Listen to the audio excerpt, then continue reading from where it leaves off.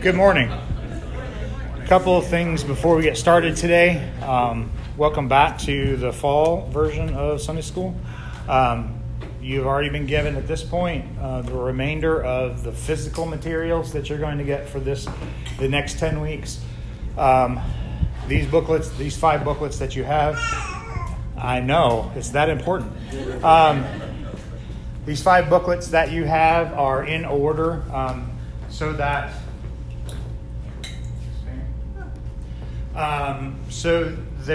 there's a Pam because people probably want to know when they should be reading which one. I'm like, yeah, that's probably a good idea. So I printed a paper that lists all the lessons, which week it is, which material it is. You'll notice in that list there's 4 weeks that there's no physical materials. I'm going to be emailing those materials to you a week or 2 weeks before that session so that you'll have it. Part of this is going to be a little more interactive than it's been in the past. I try to do a little bit more interactive when I'm teaching up here, but for the things that we're going to be talking about, it's really important that you do your homework. Intention is not to embarrass anybody, but you really need to be doing your homework. Because the whole purpose of this is not for me to tell you what's going on, it's for you to see what the Word says about what's going on. And if you're not doing your part of this, and we're going to get to that a little bit later, you're really not going to get anything useful out of this. So let me pray for us, and then let's get started for today. Father, open our minds and our hearts. Help us to see how simple this is for you, but help us to understand how hard, how impossible this is for us on our own without you. Through this, drive us back to Christ, to understand how utterly incapable we are to have hope, but how perfectly capable Christ is to give us hope. Help us to see that once our hope is grounded in you, help is also grounded in knowing you better. Guide us today. In Jesus' name, amen. So, a couple things before we really get into this. This semester's Sunday School time has 3 purposes. Okay? Through each week, hopefully you're going to find where your life is going to intersect with one of these 3 purposes, or more than one of these 3 purposes. So the first one is this. If you don't know Christ, or you don't know Him well, through these studies you're going to come to know Him better. Take heed to the warning of Acts 17:30. Therefore, having overlooked the times of ignorance, God is now commanding men that everyone everywhere should repent. Because He has fixed a day in which He will judge the world in righteousness through a man whom He determined, having furnished proof to all by raising Him from the dead. The second way this may intersect with your life is that you may find that we're talking about an area that you're struggling in. Maybe it's a public struggle. Maybe it's a private struggle nobody else knows about. But you're going to see that God not only has God has answers for you in His Word, but that His heart is that He loves you. And not only that He loves you, but that He wants you to trust Him in your most difficult of times. This comes from Matthew 11:28, which will be your companion if this person is you. Come to me, all who are weary and heavy laden, and I will give you rest. Take my yoke upon you and learn from me, for I am gentle and humble in heart, and you will find rest for your souls.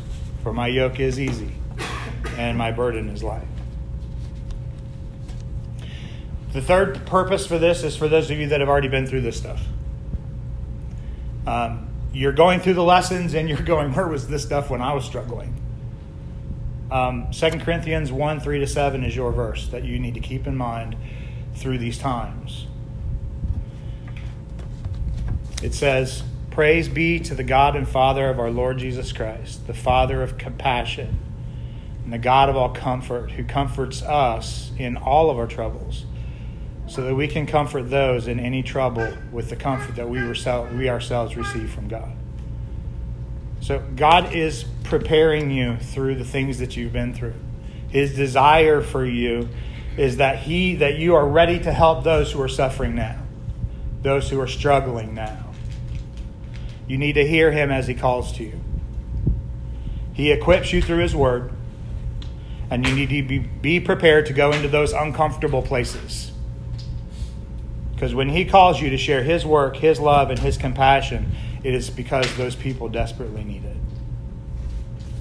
So before we get into this, I struggled a little bit with the order because of a couple of things. I'll be traveling 1 week, so I won't be here that week. And we've got the members meeting, and I had to, as always, I have more than I have time for. So I'm trying to condense some things together. So this is the condensed week. It's not going to come later. It's coming now. So this was supposed to be about hope, and that's where we're going to spend some time, is talking about hope. But with hope comes help. With hope comes help. Without the hope, there's no help. So to understand I want to change, you have to truly understand the hope. So in your conversations with people, in disc golf, over coffee, over dinner, at work, what are some of those words that they use that indicate they don't have hope?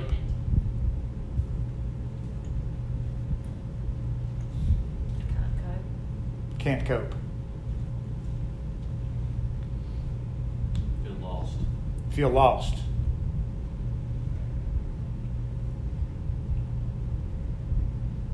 It is the way it is. It is the way it is. We have to be careful because we use that a lot, don't we? But it's true. It's almost a coping mechanism to say that. Yeah. Don't know where to turn. Don't know where to turn. And if you're wondering why I'm repeating all of this, there have been people that are traveling that said that when I ask these questions and people answer, if I don't repeat it, then they don't know what they said. So I'm trying to help with that. So the first question that you have to ask is, people that are saying these things, the first question that I want to ask is, so where are you placing your hope? What's your hope in? If I have no hope, if I don't know where to go, where are they placing their hope? By themselves. Themselves? Circumstances. Things of this world. Other people. Themselves. Things of this world. What'd you say? Said themselves. Themselves. Especially in our current culture, feelings. You've heard this one? I don't feel like I'm saved. That's a sign of hopelessness. I don't feel like I'm saved. So, as I'm going to do, you need to know that I don't have any answers. I have no answers. I am not the person that you come to find answers. The Word is where the answers are.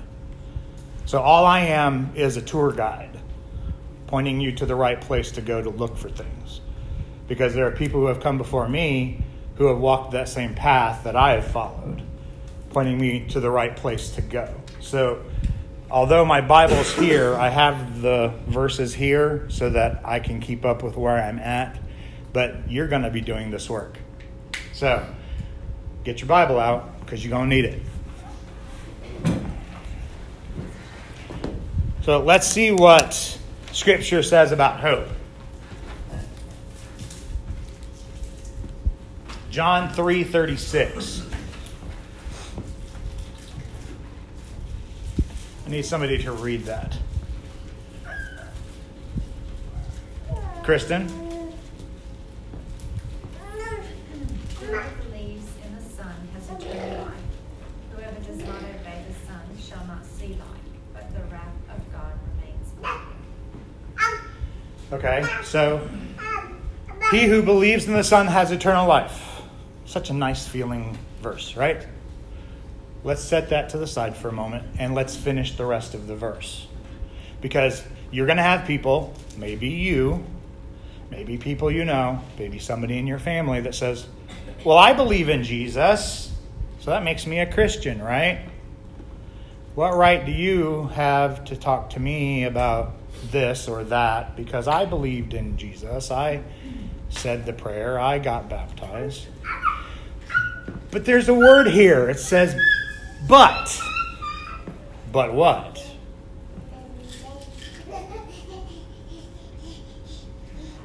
What? Before that. You don't obey. What? Disobedience. It's obedience. He who does not obey the Son. In other words, don't matter what you say, matters what you do. And if you don't obey the Son, now what's the result? The wrath of God. This is what John says. Okay, so turn to Romans 2, verse 5.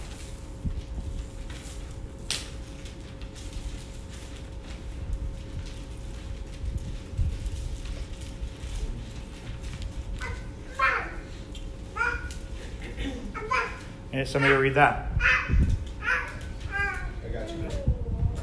But because of your hard and impotent heart, you are storing up wrath for yourself on the day of wrath when God's righteous judgment will be revealed. Whose stubbornness and unrepentant heart? Whose stubbornness and unrepentant heart? Yours. Mine. Yours. Mine. Storing up wrath for ourselves in the day of wrath. But, right? But, Romans 3:10. Flip over a page. Somebody read it.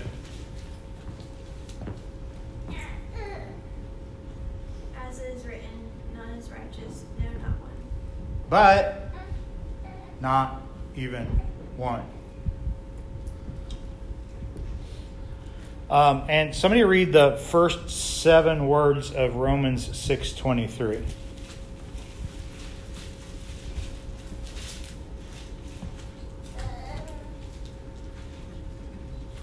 For the wages of sin is death.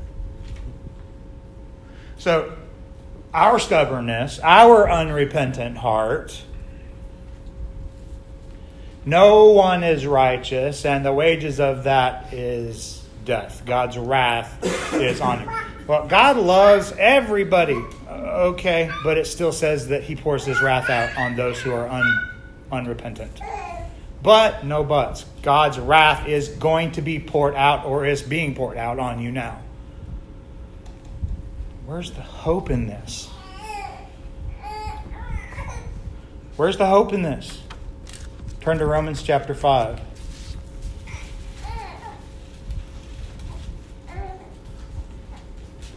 This is why we're all these topics that we're going to cover over the next 10 weeks. This is why I'm spending so much time right here. Because without this, there is no hope. Without this, there is no hope. Romans 5, 8, and 9. Somebody read it for me.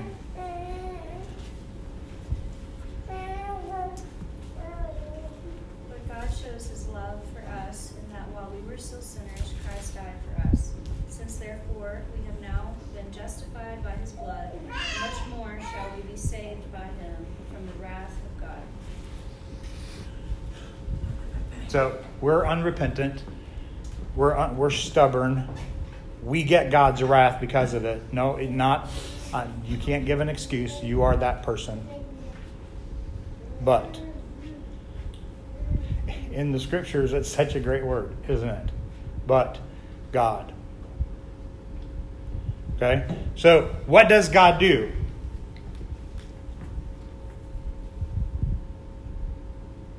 I'm not giving answers today, folks. You are.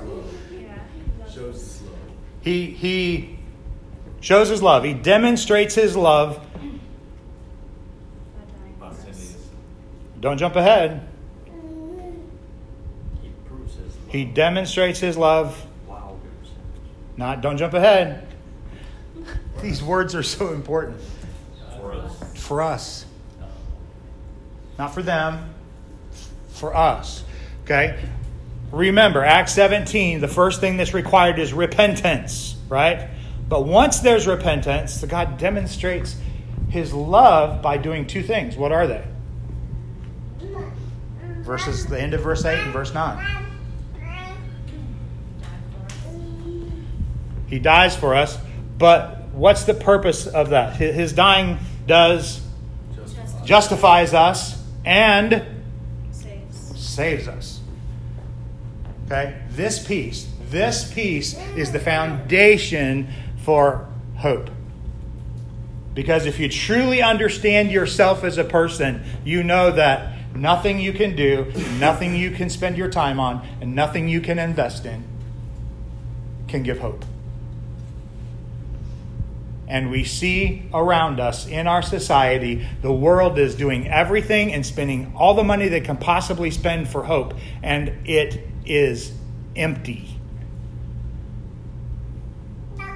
How many Christians are doing the same thing? Because you say that you have hope, but you live as if you have none. So, let's talk about repentance just for a second. Did everybody bring their repentance card that was inside your book? Or did you leave it at home? Bring your stuff with you. Bring your stuff with you. Okay? It's the teacher coming out in me. Bring your stuff with you. This is an important thing to keep on your desk, on your mirror in your bathroom. Because when you think you're being repentant, you need to check yourself. On the backside are verses that talk about Scripture's view of worldly sorrow and Scripture's view of genuine godly sorrow. So I'm going to wager a bet, because this wasn't this, that many of you didn't look at this. Although this is what I tell my students: if I gave it to you, I gave it to you for a reason. So you need to make sure anything. So when we get to peacemaking, there's a book on conflict and there's a pamphlet on peacemaking. You need to look at both. Okay? So let's work through the worldly sorrow. Now, I just want you to think about yourself. Don't think about your children, if you have them. Don't think about your mother, your father, your brother, your sister, your cousins, your workmates, the people in your home group. Think about you.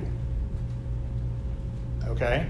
So, the last time that you were sorrowful about something that happened or something that you did, were you self-focused? Self-protective? Were you just hating the consequences of your sin? Oh man, I wish I hadn't been caught. Were you blame shifting? Yeah, but if they didn't do this, then I wouldn't have done that. If they didn't say this, I wouldn't have said that. You ready for some toe stepping? Resents accountability. So if one of your brothers or sisters in Christ comes to you to say, hey, you know what? I think this is a problem, and you get your back up, resents accountability. Impatience, demanding to be trusted and restored immediately. Well, I said I'm sorry. Focuses on the sin of others. Well, look what they did. They did this to me and that was wrong. Probably was. Doesn't change the fact. Criticizes the disciplinary process. Hard heart, unchanged heart. And get into this conversation regularly with family members, because I have a lot of family members who think that they're Christians, and it comes back down to, is there any fruit to your sorrow? Is there a change? Is there true fruit? If there's no fruit, then there's no real sorrow. So let's look at, that's the worldly sorrow. I think you figured that out. Let's look at the godly sorrow. Focuses on God and the other person. The well-being of others is your first priority. Hates the sin itself and accepts the consequences of the sin. Hates the sin itself and accepts the consequences of the sin. Fully accepts responsibility. Seeks accountability. Patient. Focuses upon their own sin instead of the sin of others. Submits to the disciplinary process. This is hard for men and women, but it's particularly hard for men to submit themselves to other men.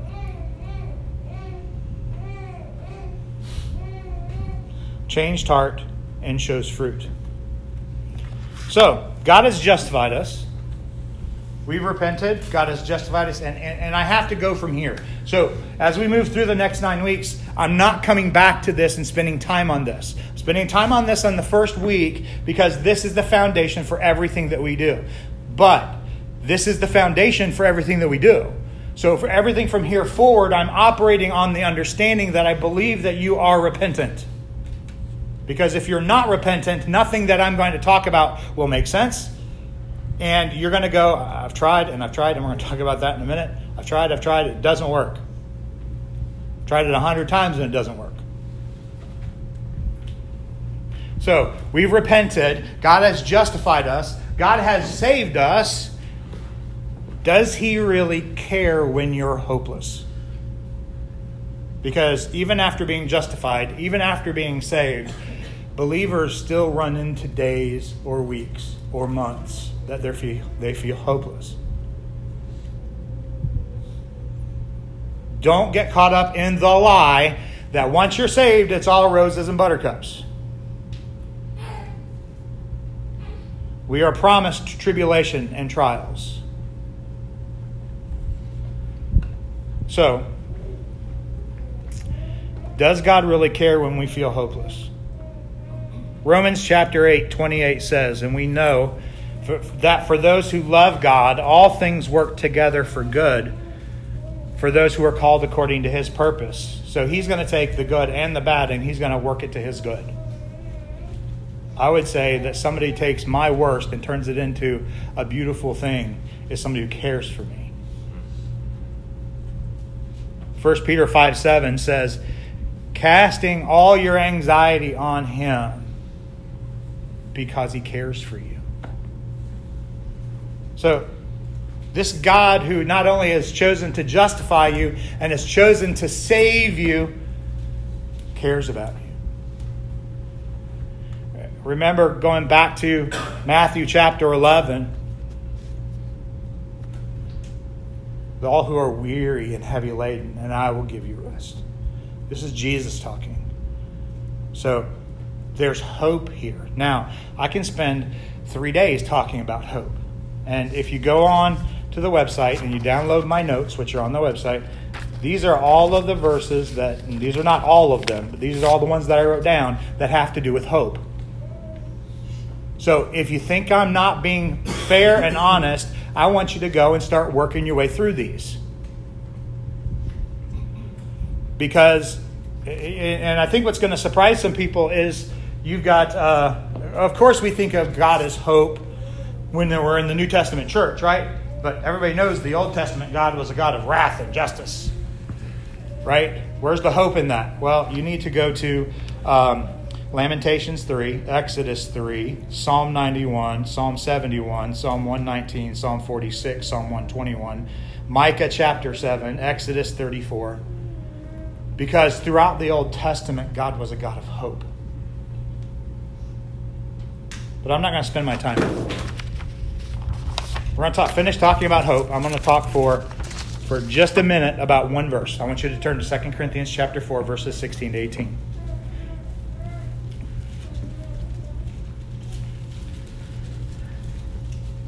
I want you to see that God understands our physical nature. He understands the struggles and the difficulties we have, and that even through those struggles and those difficulties, He expects us to have hope. And He equips us to have hope. So I need somebody to read 16 to 18. Therefore, we do not lose heart. Even though our outward man is perishing, yet the inward man is being renewed day by day. For our light affliction, which is but for a moment, is working for us a far more exceeding and eternal weight of glory, while we do not look at the things which are seen, but at the things which are not seen. For the things which are seen are temporary, but the things which are not seen are eternal. So, first question for you. Look at the passage, because everything I'm going to ask you comes right out of the passage.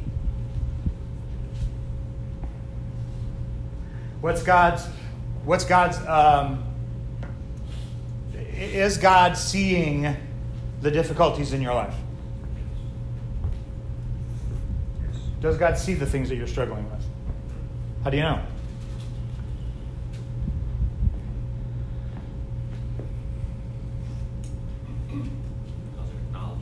He acknowledges it. He doesn't ignore it. He doesn't push it to the wayside. He says, though outwardly we are wasting away,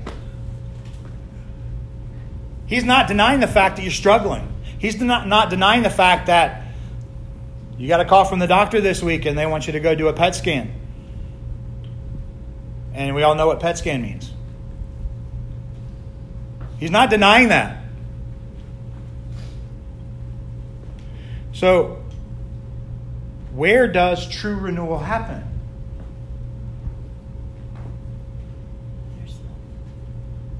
Where? Inside. What is He not promising? Outward renewal. Folks, there's no guarantee that things are going to get better.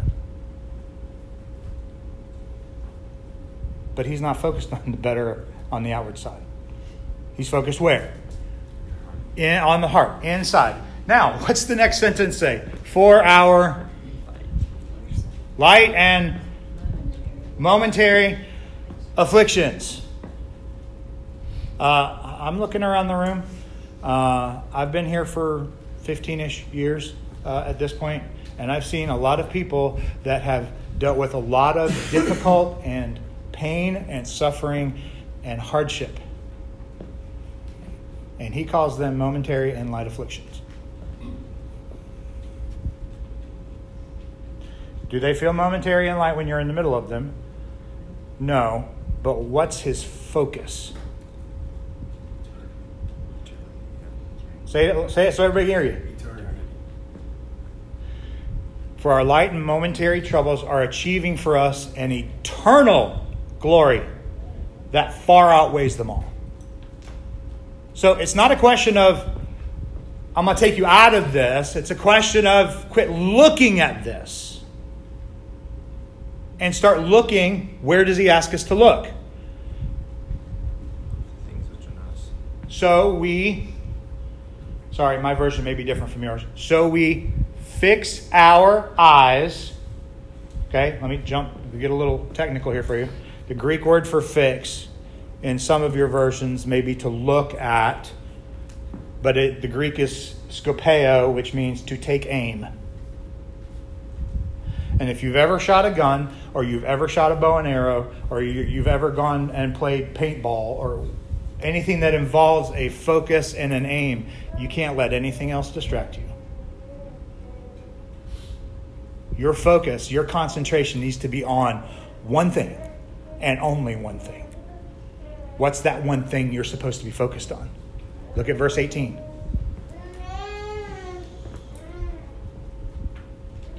Things which are not seen. Things that are not seen, because the not seen things are everlasting, eternal. So the whole point of hope is this. It's not to ignore what's going on. It's to change your aim. To change your focus. What are you focusing on? Are you going to focus on the current situation that from God's perspective is momentary and light affliction? And some of you, your momentary and light affliction is happening now. And for some of you, your momentary and light affliction happened last year, 2 years ago or 5 years ago or 7 years ago. And once you're in 7 years in the past, it does look like it's momentary. So the current perspective is the problem. We have to look to the eternal. And in the eternal, God promises, and that's the verses that I want you to go read.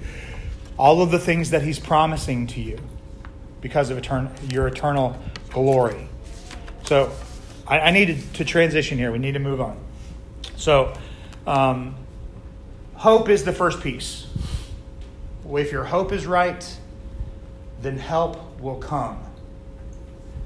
You notice I didn't say help will be easy. Help will come. So you had a homework assignment. Three things that stuck out to you and 3 questions. So let's have them. You knew this was coming. I've warned you like 3 times. Transforming my life is not about becoming happy or comfortable. It's becoming more Christ-like. Okay. Okay, what do you want me? All 6 Let's start. things? Just start with facts right now. Things that stuck out to you. Stood out? Stood out. Yep.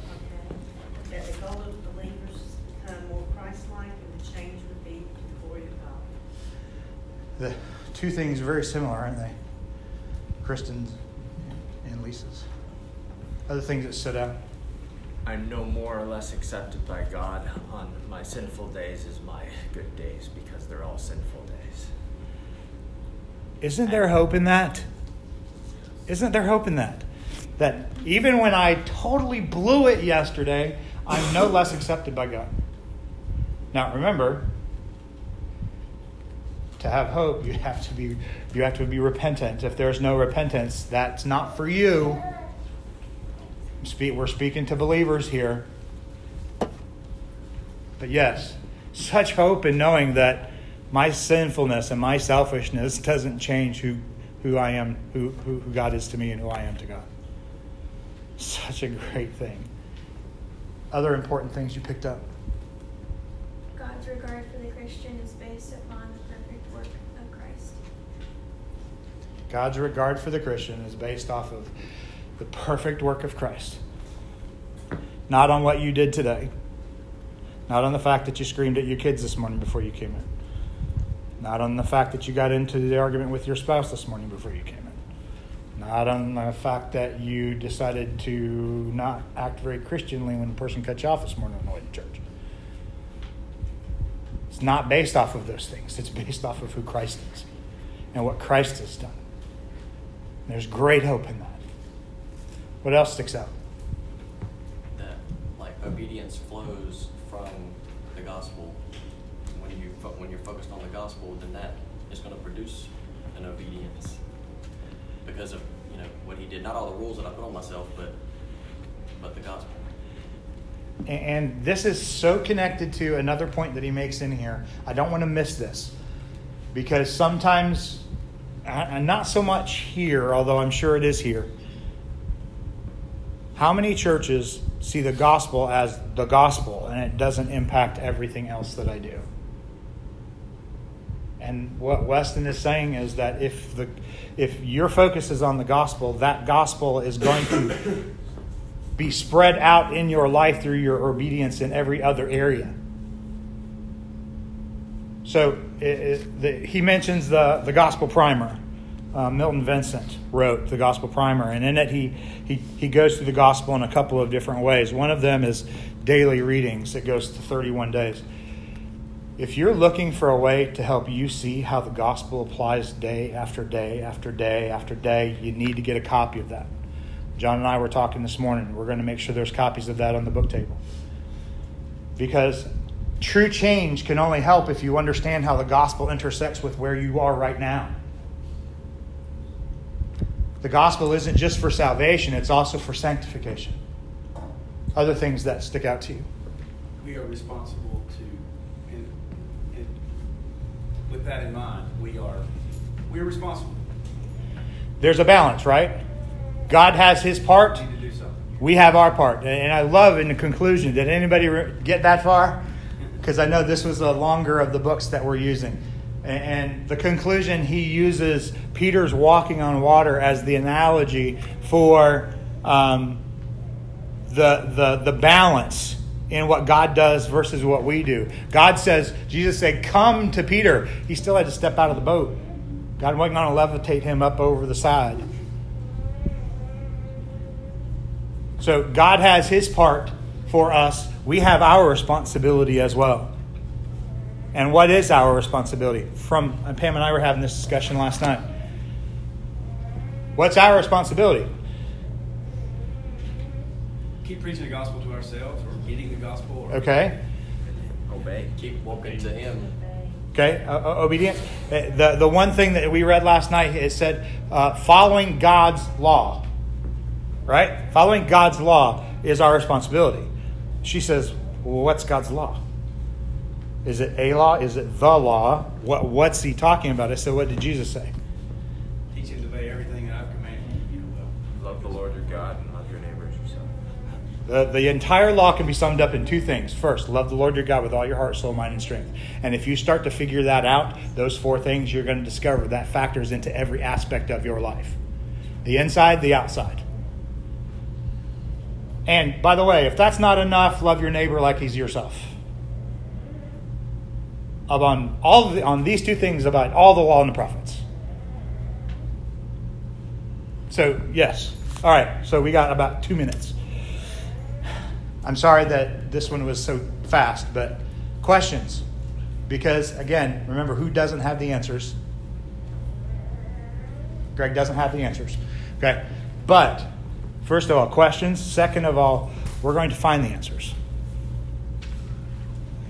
So, and Weston commented this morning, he goes, it was pretty straightforward. I didn't have too many questions.